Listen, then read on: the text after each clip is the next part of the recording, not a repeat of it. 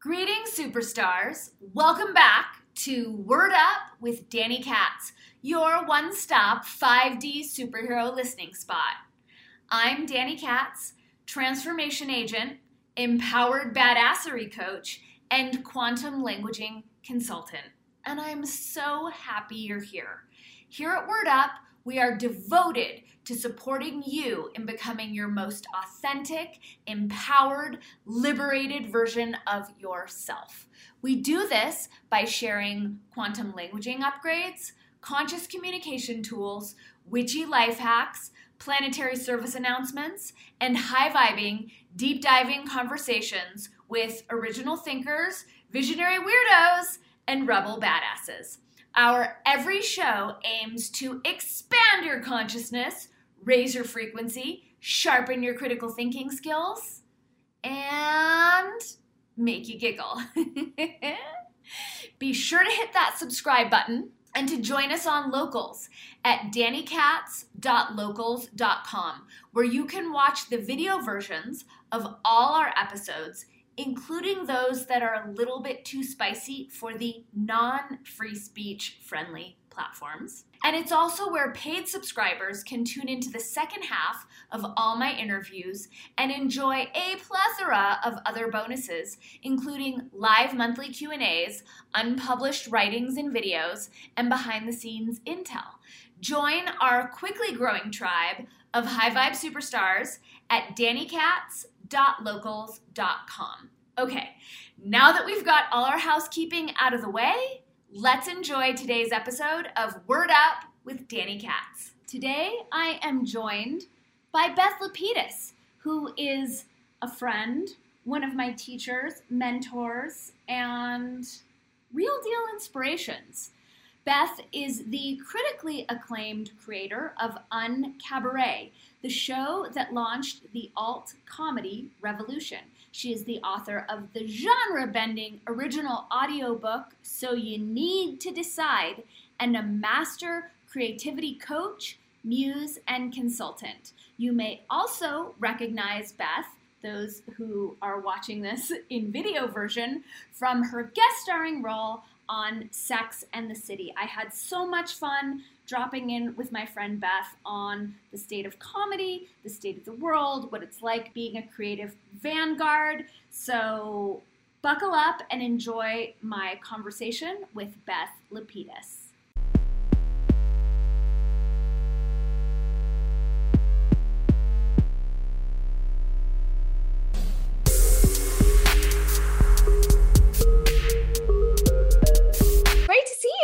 It's great to see you. Now that we can actually be seen and heard. Yeah. How's it going? It's going good. What's happening with you? What are we doing? What is this? What is you started a podcast and it's going like gangbusters. It's going like gangbusters. People are really digging it. And the gist is visionary thinkers, original thinkers, people with expanded perspectives.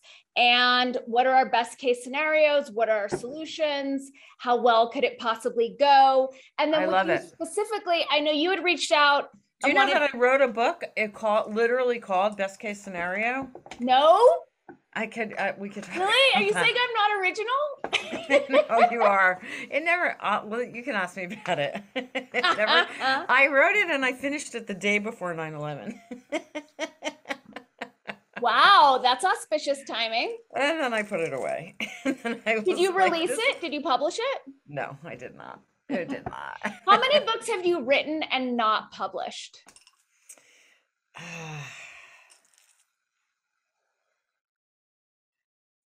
think if you count the children's book I wrote in 5th grade. I do. Then 3. I'm actually a lot because I have now am I a little hot for you, by the way? Does it seem a little high?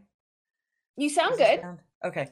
I did all that whole project when I was in New York as a young artist. That was a book project that were one of a kind books that were shown like at the Metropolitan Museum of Art Library and were sort of the launch to my career.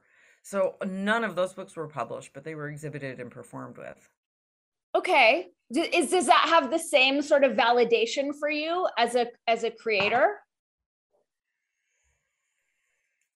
It did at the time. I mean, but it really moved me towards performance because I was like, what can happen with these books? I mean, yes, they're successful, they're being shown, but the best case scenario, I mean, they're books, you're supposed to hold them, you're supposed to read them, and the best case scenario is like a rich person buys them. Like that's the best that could happen. Right. And I was just like, I don't think that's the right career. Like I just think there's a different thing to do. And so that was what moved me towards performance and making them full size, human scale, and then performing in front of them so that, so like that. Cool. Okay. So, Beth, you and I have Are known we one in it? another. Are we We're recording? in it. We're Oh, recording. we're in it already. We're recording. We're Hi. recording. Hi, welcome. I was looking up your bio because I'm like, how do I even introduce Beth? In my mind, you're a comedy vanguard and a coach, but I really liked, I think it was the LA Weekly who described you. They had such a great, the alt comedy Swami. Yeah. How does that land for you? Uh, sure. I don't know. People say things about you. I like it. I mean, who doesn't, it's elevated and is Swami a word we can even use now? I don't even know. But Do you abide by that? By those, like the words that we can and cannot use anymore? no. I mean, yeah, some of it I think is helpful. I mean, I think some of it is mind expanding. Um, to not use the third world, for instance, is a helpful idea because it doesn't keeps us from hierarchizing. Why is one world the first word? It's like why order it that way? Some things I think are diminishing. I think it's case by case. Like some of it is helpful and some of it is diminishing. Some words are hurtful and better not to use. Some words are silly to limit. I'm really case by case. Okay.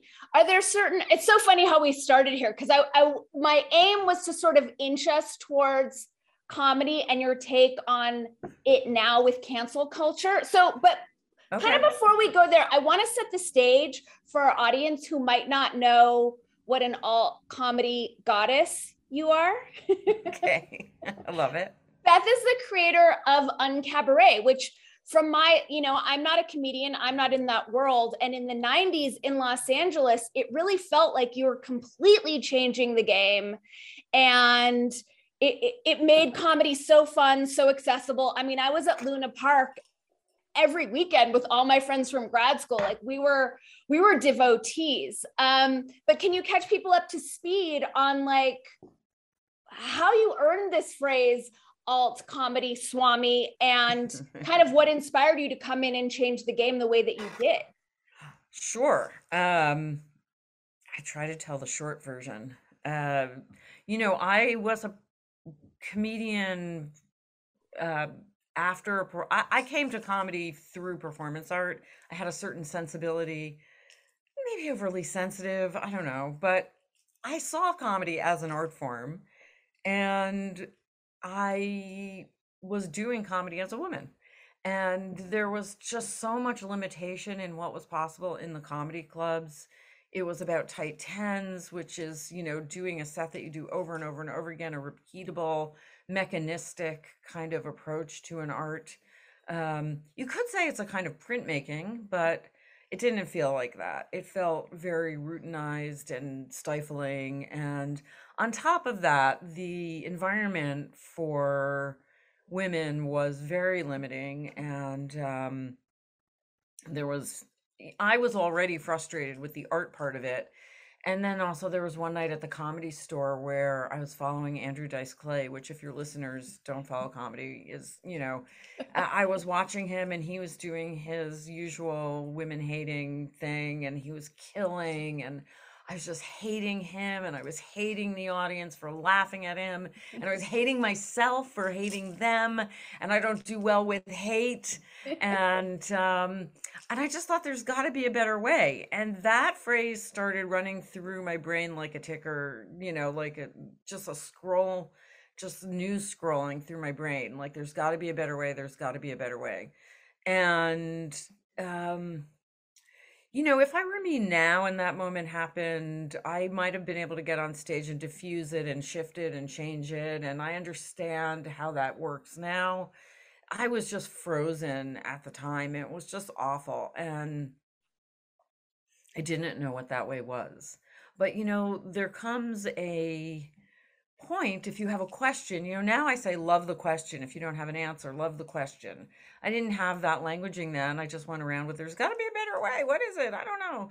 And then I was doing a one person show at a space called the Women's Building, which was where Judy Chicago did her dinner party. And it was this great art space downtown LA. And the meet and greet, I said to the audience, wasn't quite as funny as you thought it was. When was the last time you laughed? I mean, you were crazy. And they're like, oh, we don't laugh. We're women and we're artists and we're lesbians. And if we go to comedy clubs, they make fun of us. And I said, well, I'm going on tour. When I get home, I'm going to make you a show. It's going to be unhomophobic, unxenophobic, unmisogynist. It'll be uncabaret. And it was a download, Danny. It was just, I don't know where it came from. I didn't have that name. I didn't even know what a cabaret really was. That wasn't my game. That's where it started. And I did it. And, I talk about in my book, So You Need to Decide, that, Malcolm Gladwell has this idea about decision making where, it's the blink moment. And I think there should be a compendium volume, which is called Stare, which is all the time you put in before that blink. Because where did it come from? It came from nowhere. It was a download. That's all true. But, in the years leading up to it, I had been walking around going, there's got to be a better way. Now here I find my own hunger and the audience's desire and a different kind of experience possible. And I didn't even know what exactly it would be, but I was like, this is a context and this is a place and this is a frame.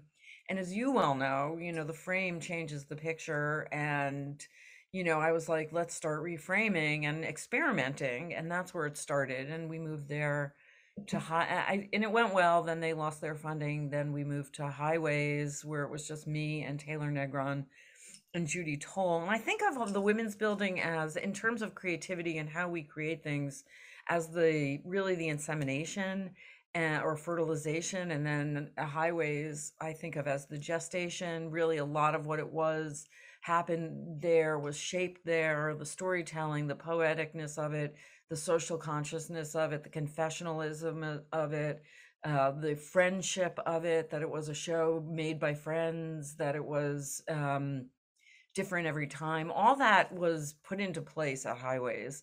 And then I went off and I campaigned to make First Lady an elected position. When I got back, Jean-Pierre Boccaro from Luna Park called and said, I'm opening a new club. Do you want to do something here on Cabaret? I said, yeah, I have this project on Cabaret. And we booked it for 3 nights and it ran for 7 years and now 30. So there you go.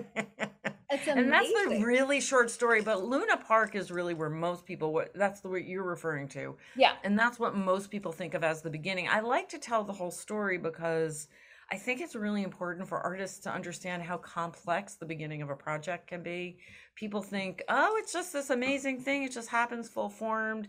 It's that thing about writing drafts, and that's true whatever medium you're in. So, and there it was so much about a locus of energy. And it was so, only a few times in your life do you get this. Right place, right time, the group form, people brought in each other. It was extremely organic. People were still resistant though. I mean, I would tell friends, oh, I'm doing a stand-up show, you should come. I hate comedy. I don't want to come see a comedy show. Because stand-up was this thing that was very rigor mortis-y. I mean, it wasn't like fun for us. And I just kept thinking, well, there's got to be a show for us. I mean, we have to make our own show, so, and the audience really helped shape it. And I think that's such an important thing too, in terms of like, when you're envisioning something and it's experimental or it's new, the audience is part of it in a lot of cases. And people started bringing their friends, and that really helped us define the thing of like, this is comedy about the now. This is about the now. It's not repeated material. That really was reinforced by the audience. That's a snapshot. I could talk for 4 hours about it. I mean, one person asked me when I was doing this, I was telling this story, it was the Vulture interview, and he asked me, well, when that thing happened with Andrew Dice Clay, I mean, didn't you just think like, maybe comedy's not for me? Why didn't you just like go away? What made you fight for it like that? And I really had to laugh because, and I was like, it has never occurred to me in all these years that at that moment I should have walked away instead. Like it would have actually been like I could have had a whole different life, Danny. I could have not had this fight for my whole life. But I like what you said, like it just dropped in the moment. Like, yes, Yeah. you had been asking the question, but the answer came in a moment, and it wasn't just about you. Like so many people came out of Uncabaret. It put so many people on the map in terms of a bigger audience, and so many Yeah. of those people went on to have shows in their own big giant careers. So many people. Oh my God. And I mean, it wasn't just launching people. I mean, for instance, Kathy Griffin came from Groundlings and, launched her personality based thing there. But also someone like Bob Odenkirk came and he had already been on Saturday Night Live. I mean, it wasn't about necessarily finding, bright new faces. It was a lot about reinvention, not just of the comedy medium, but within comedy, people who, Dana Gould, who was killing, already had HBO One Night Stands, but didn't have a big enough palette most places that he worked. And then there were the San Francisco, Patton Oswalt and Margaret Cho and Greg Barron. There was sort of a San Francisco group that came through. I mean, the just, it was really, it still is. I mean, it's really something. You just don't know what's going to happen. And we're still, finding, and now it's so interesting because it's one of the, things that happens also now is it's multi-generational, and we still have the OG people coming through, but we also have, Hannah Einbinder and, lots of new people also. So it's really super interesting. To me, that's one interesting, fascinating. I love it. I love that it's continues to stick around. And I feel like one of the zeitgeists that really tapped into there was just this intimacy of this is experimental. And it felt like we were getting a behind the scenes. People would be, I saw Taylor on stage multiple times, like with notes and trying new stuff out and like checking in. And it was just like this kind of like the fourth wall came down in a lot of ways. And then we saw that spread out into other realms of Hollywood and entertainment. Yeah, I love that you say that. That I think is so true. And intimacy is one of the most important defining words for me of On Cabaret. Um, and it was why our Zooms, I think, ended up being able to work during the pandemic and we continue them because conversationalism, actual conversation, and intimacy are two of the words that are just pillars of On Cabaret performing. Yeah. And notes, sure. I mean, yeah. I mean, it wasn't a thing before. I mean, sure, bring your notes. Who cares? I mean, this isn't a memorization show. This isn't, who cares? Have a note. Write a thing down. Fine. I don't care. Right. Well, and like from my perspective, that was what made it better than a regular comedy show because you didn't know what you were going to get. You could see something, one time only that, they might not carry into another show. It was just a whole different way of doing things. And also at the time, like gay was so cool. And you were across the street from the Abbey. You had little Fridas around the corner. I would come with my gays. Like it was just this really special moment in LA in the 90s. Oh my God. In the 90s, I mean, not to get, during the pandemic, we watched X-Files, the whole thing from beginning to end, which You're was not the only person I know who did that. Really? Oh my God. I love hearing that. I don't know anyone else who did. And it was, there was so much of it. It really was like, because it relieved you of decision making, but it was great. I mean, even if you don't want to do that, to just go back and watch the beginning of it, which is the 90s, I'm going to your point. It was a very interesting time because we didn't have the tech. I mean, we were just on the cusp of the technology. Like we were coming, the internet was starting to happen, but like when we started the show, there wasn't even HBO Sunday nights yet. I mean, it was still the New York Times Sunday paper. I mean, that was still our competition at, then. And it was a very different, people would share everything because there were no phones. There was nobody recording. And now people there's just no way around it. You just don't share in the same way on stage because you don't know who's going to be in the crowd. people are open. People still do stuff, but people name names. I mean, yeah, people name names, and yeah, people were, and we have it all. I mean, it's all been recorded, but I've published a lot of stuff from the archive, but I'm very careful to not include the material. My filter for when I put things out is, would people do it now? Right. That's Yeah. respectable. Yeah. So I'm curious to know, I mean, there are like a couple places that I want to go, but let's stay on comedy. Like you've seen it from the forefront for so long. Like, how is it with this tech, with this cancel culture, with these words that we're allegedly not allowed to say anymore? Like, how is that affecting you from the inside? And do you think it's better? Is it helping? Well, it's so confounded and it's such a huge issue. And we're saying this right as this George Carlin thing is coming out. And that was so much about saying the words you can't say. Right. His thing, which was that from a different angle. Is there a new George Carlin drama that I don't know about? There is something that just came out on HBO Max that's just 2 episodes that Kelly and Judd Apatow produced. Okay. It's like a docu. It's interesting, super interesting. I personally, honestly feel much of what we can't say, we shouldn't say, and that there's been a lot of abuse of the freedom of speech there's a lot about comedy that's making fun of people. And I mean, I know my great friend Judy Gold, I say Judy Told, I miss so much, wrote this book that is called Yes, I Can Say That. And she just falls on the line of like, we can say anything. It's comedy. It's funny. You have to stop policing us. And yes, but I also feel like I like her, and she doesn't usually say horrible things that I don't, want people to say.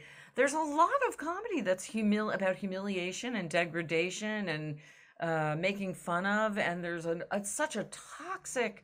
I find it just so hard to separate the toxic male. I mean, Louis C.K. just won the Grammy, Danny. He just won the Grammy for comedy. The comedy world is just like, oh well, I guess it's bad. It's hard for me to separate what we can and can't say. Most of what you really want to say, you can say still. I mean, most of what's interesting, I haven't personally. I haven't needed to worry. Should I say that or not? Most of the time, I don't know. I don't want to hurt people. Maybe I shouldn't say that.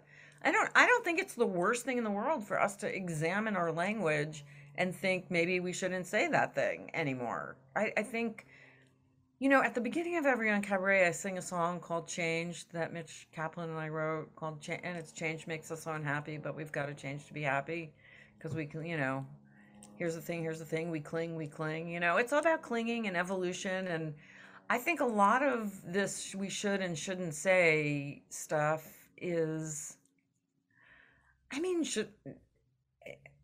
sticks and stones will break our bones, but names will never hurt us. I don't know. It does hurt. I don't think people should be defamed on stage. So much of it is like, do you really want, look, I don't want to police it either.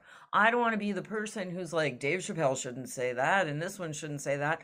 I mean, if they want to say it, they should say it. But I don't think there should be a rule, and I don't think there should be police about it, and I don't think people should be canceled. But I don't know. But just don't really stay away from those comedians. I mean, it's sort of up to the audience, is my feeling. Stay away from the comedians that you find are saying offensive things. And if they have an audience, what are we going to do? I mean, that's not the root of the problem. I mean, we've got to go to the root of the problem, which is hate, which is, creating a culture where people don't want to hate each other. And if there's comedy of hate, that's only because there's a culture of hate. So, it's a bigger question than comedy. Comedy simply reflects what's in the culture. Mm-hmm. I don't have a clean answer. I mean, I wish I had a yes or no answer, but those are some of my thoughts. Cool. Yeah, I appreciate it. So a couple things. One, I remember back in the day when Andrew Dice Clay was coming up and was big. And I saw his comedy and I thought, wow, I didn't know men thought about women this way. And I didn't personally take offense. I thought it was like, oh, this is an interesting window on a realm of perspective that I wasn't aware of. Good to know, because he had a big audience. He was big, and I was pretty sheltered from that. So that was helpful for me in terms of expanding my awareness of the world that I was living in. Oh, that's interesting. Yeah, that's super interesting. I take that point. I just, it's hard to follow. If you, I mean, it's I think with comedy, it's like, well, then I wouldn't go to his show per se. But, I once got into a Twitter thing with someone online who was telling me that because I'm a Jew, that I should be killed and my bloodline should be eradicated. And instead of reacting, I was just like, tell me more, like break it. Cool. Like, help me understand your perspective. And because I engaged him from a place of curiosity, he painted it in such a way where I was like, okay, I don't agree, but I understand why someone would think like this, and I just validated, okay, this is someone's perspective. It's not my perspective, but I think there's something to expanding our capacity to hold space for everyone's perspective instead of like micromanaging that everyone needs to have the same perspective. Yeah, I think you're so admirably open-minded. And I think, I think, and that's just a quality of non-defensiveness that is in itself a peaceful quality. So, you emanate peace and openness and curiosity, and those are really the qualities that's the thing. It's more about growing those qualities than reducing what people can say. But I definitely feel that early on, things I wanted to say, people didn't want to hear from me. And I don't know, you never know whether it's just you, but I used to have an abortion joke.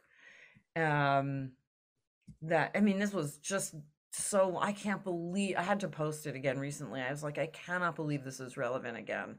And I used to say, it's like, I'm not feeling that well tonight. I had to have an abortion. I didn't have to have one. I wasn't pregnant or anything. Just, I had the time, I had the money, and I figured, I better get one while they still let us. And I would open with that. But now, and then I got an audition at the Improv, and it just like fell so flat. And is it that I'm not the person people want to hear that from? Is it not an opening joke? Is it, I'm really not a confrontational kind of comedian, so it's sort of like reads wrong. But, in other rooms with other levels of, I don't know, it's just like, I used to have I had a joke about the Challenger, and, Mother Nature being like, challenge, no, don't send a penis up into the sky and call it the Challenger. Mother Nature was like, and, I don't know, people not necessarily want to get, I felt slightly like I'm not supposed to say this stuff. This is like, so people should be open-minded. That's for sure. I mean, absolutely. There's no way to say no to that. Most people, when their group is attacked, or what would you say the Jews were attacked in that case? And, did you feel threatened? You didn't feel personally threatened? Like, I didn't feel personally, and he didn't know where I was per se. And I'm, I've gotten increasingly, I'm not offended by really anything. I just think people's perspectives don't necessarily reflect my own perspective about myself. I'm pretty solid there. And because the Jew thing is such a trope in our culture, and I grew up in LA where we were all Jewish, so it's very foreign to me. I'm just perpetually curious as to why we're the scapegoat, and I'm always just wanting to learn. That. Have you learned anything about that? Oh yeah, I've learned a lot, and I continue to learn a lot. Well, I learned a lot about Khazaria, and that story that kind of has infiltrated the conspiracy communities or the truth communities. And I think that's, I don't know what that is. I don't want to get banned. Oh, okay. Fair enough. Well, yes. Yeah, we can talk about it offline. Yeah. And it's something that, because, after, because censorship has really amped up, I moved my videos onto BitChute, and on BitChute, like every other video I post, there's a like "shut up, kike" comment. So I'm always just like, wow, where does that come from? I'm wanting to learn. But I do think it's bizarre that on the free speech platforms, say like Gab or Rockfin, you could talk about anything, but you can't deny the Holocaust. And I'm like, what is that? Why can't someone deny the Holocaust if they want to? What do I care? What does anyone care?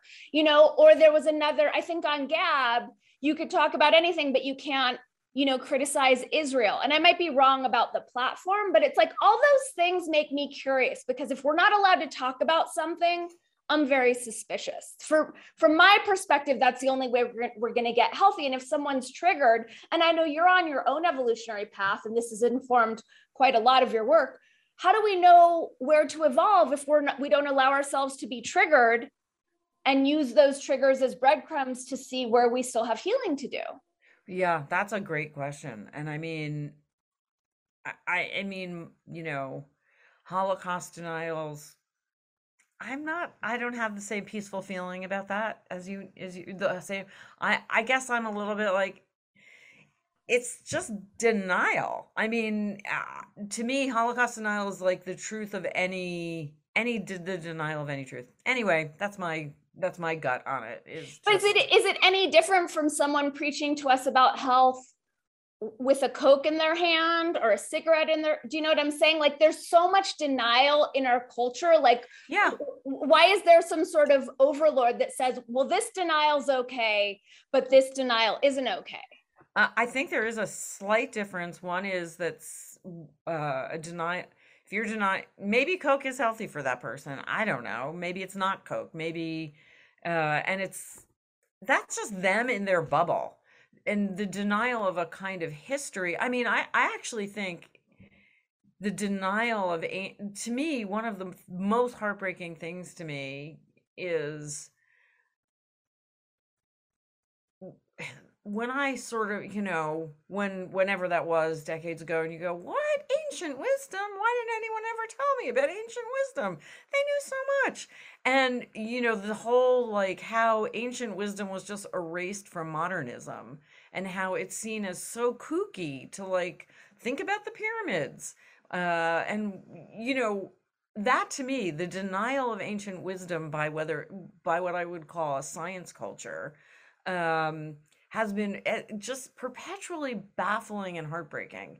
And I would put that sort of in the same category, to look at history and to sort of go, oh no, that didn't happen. That's actually not that didn't happen at all. That's an erasure. And I think erasure has a certain sort of, I'm so interested in every area of memory and forgetting and the remembering idea and the re-putting back together, and I think that that's the healing. Is there so much that has been dissociated and disconnected, and the remembering is so important. And I think maybe that's why the Holocaust denying would be very upsetting, because it exacerbates a kind of dismembering. Mm-hmm. So, and it's not singular. I think any part of history that's been dismembered, and we were going to talk about non and un and the difference between those things, and I would think that dis would be part of it.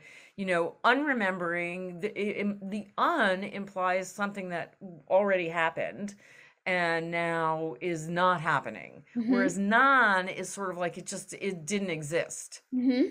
So, yeah, I think that may be why it's more upsetting than maybe some things. And also just the pictures, the pictures, just, it's visceral. It's just visceral. I hear that. And I respect it. And I honor that. I think that's completely a valid perspective. I am a free speech absolutist. And I don't like any labels, but that's a label that I will take on, where it's like any individual can do, believe, not believe, whatever they want. If you do a search in Wikipedia, or on your search browser for Wikipedia pseudoscience, and the list that comes up for everything that they're denying in a quote unquote official capacity, including the entire Dogon civilization in Africa and their body of knowledge. But that's not going to get anyone censored, right? That's not going to get anyone thrown out of the public discourse the same way a single individual denying the Holocaust will. And again, when there are these rules tacked on, that's where I get suspicious, because I'm with you, it's so absurd. Who cares? Why give it so much power? Let crazy person X deny whatever they want. But the fact that it's regulated when Jews already come up against so much resistance in this culture, that kind of protection, I don't think does Jews a service. I don't think it's helping. I think it raises a lot of eyebrows as far as why is this a protected class, but the Dogons aren't. Interesting. Yeah. Well, yeah. You're so smart. You're so smart. You have so many interesting opinions. And... I have to say, I'm just tired of opinions. Some part of me is I just want stories and experience. And I'm tired of opinions.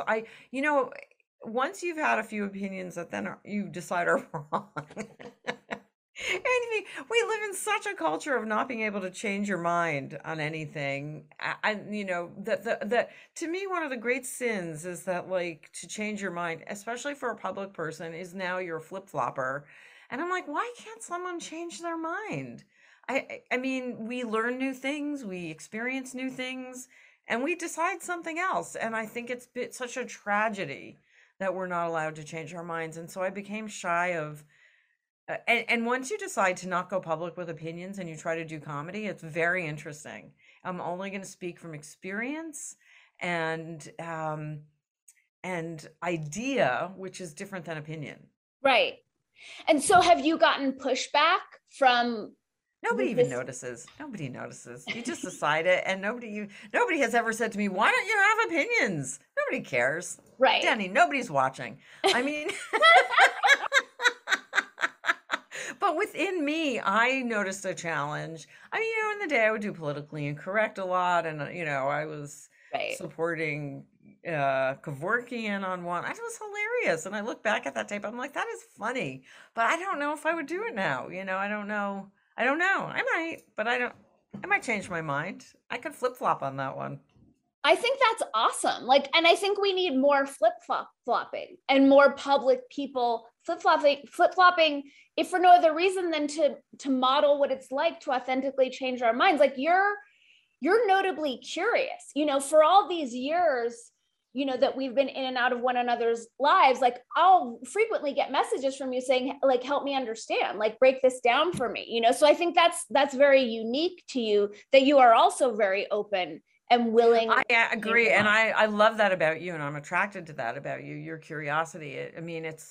We live in a culture where our curiosity is not rewarded, and it's different than, I think you'll hallelujah this, is that curiosity is different than clickbait. In a sense, our curiosity is being numbed by those minor, I don't even know what we would call it. We should have a word for this. It's not curiosity. It's different. It's I want to know. It's like a want rather than a deep well of desire. It's I want to know that, or I'm sort of interested, is different. Something in your face that you're like, yeah, all right, is different than oh, I want to know, what would we call that? It's different than curiosity. Do you know what I'm saying?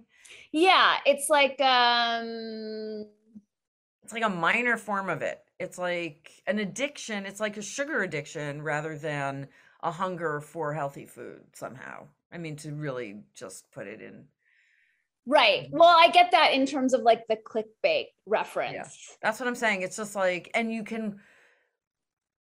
it's almost like if you take the bait enough times, your true curiosity is numbed. You don't feel your true curiosities anymore. And I feel like if I were to say what we suffer from, the disease of now, I think certain part of that curiosity is missing from the culture in general.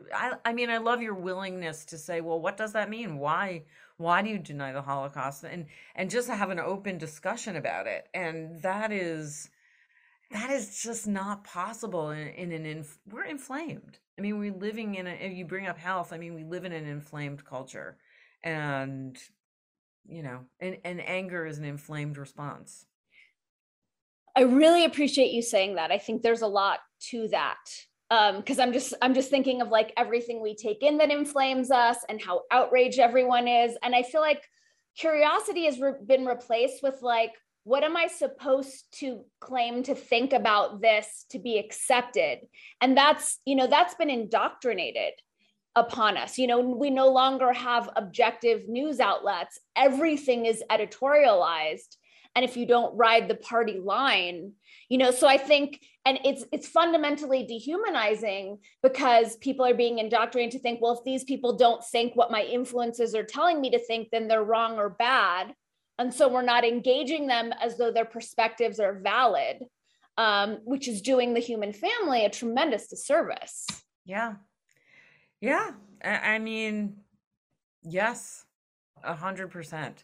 I mean, and some of it's not even what we're supposed to think. I mean, some of it's like, what bra should I wear? I mean, just the bras. Like, I'm so glad you brought that up because every bra these days has this foam that like makes us think that nipples don't exist anymore. And they like put the boobs up on this shelf and there's like a singular kind of breastplane, nippleless breastplane that if your breasts aren't there, there's something wrong with you. Well, I enjoy an underwire myself, but I'm impressed. It doesn't feel like torture for you, or are you a little bit of a masochist? I might be a little. I'm in comedy, honey. I'm in comedy. I don't even think I have to answer that question. For sure.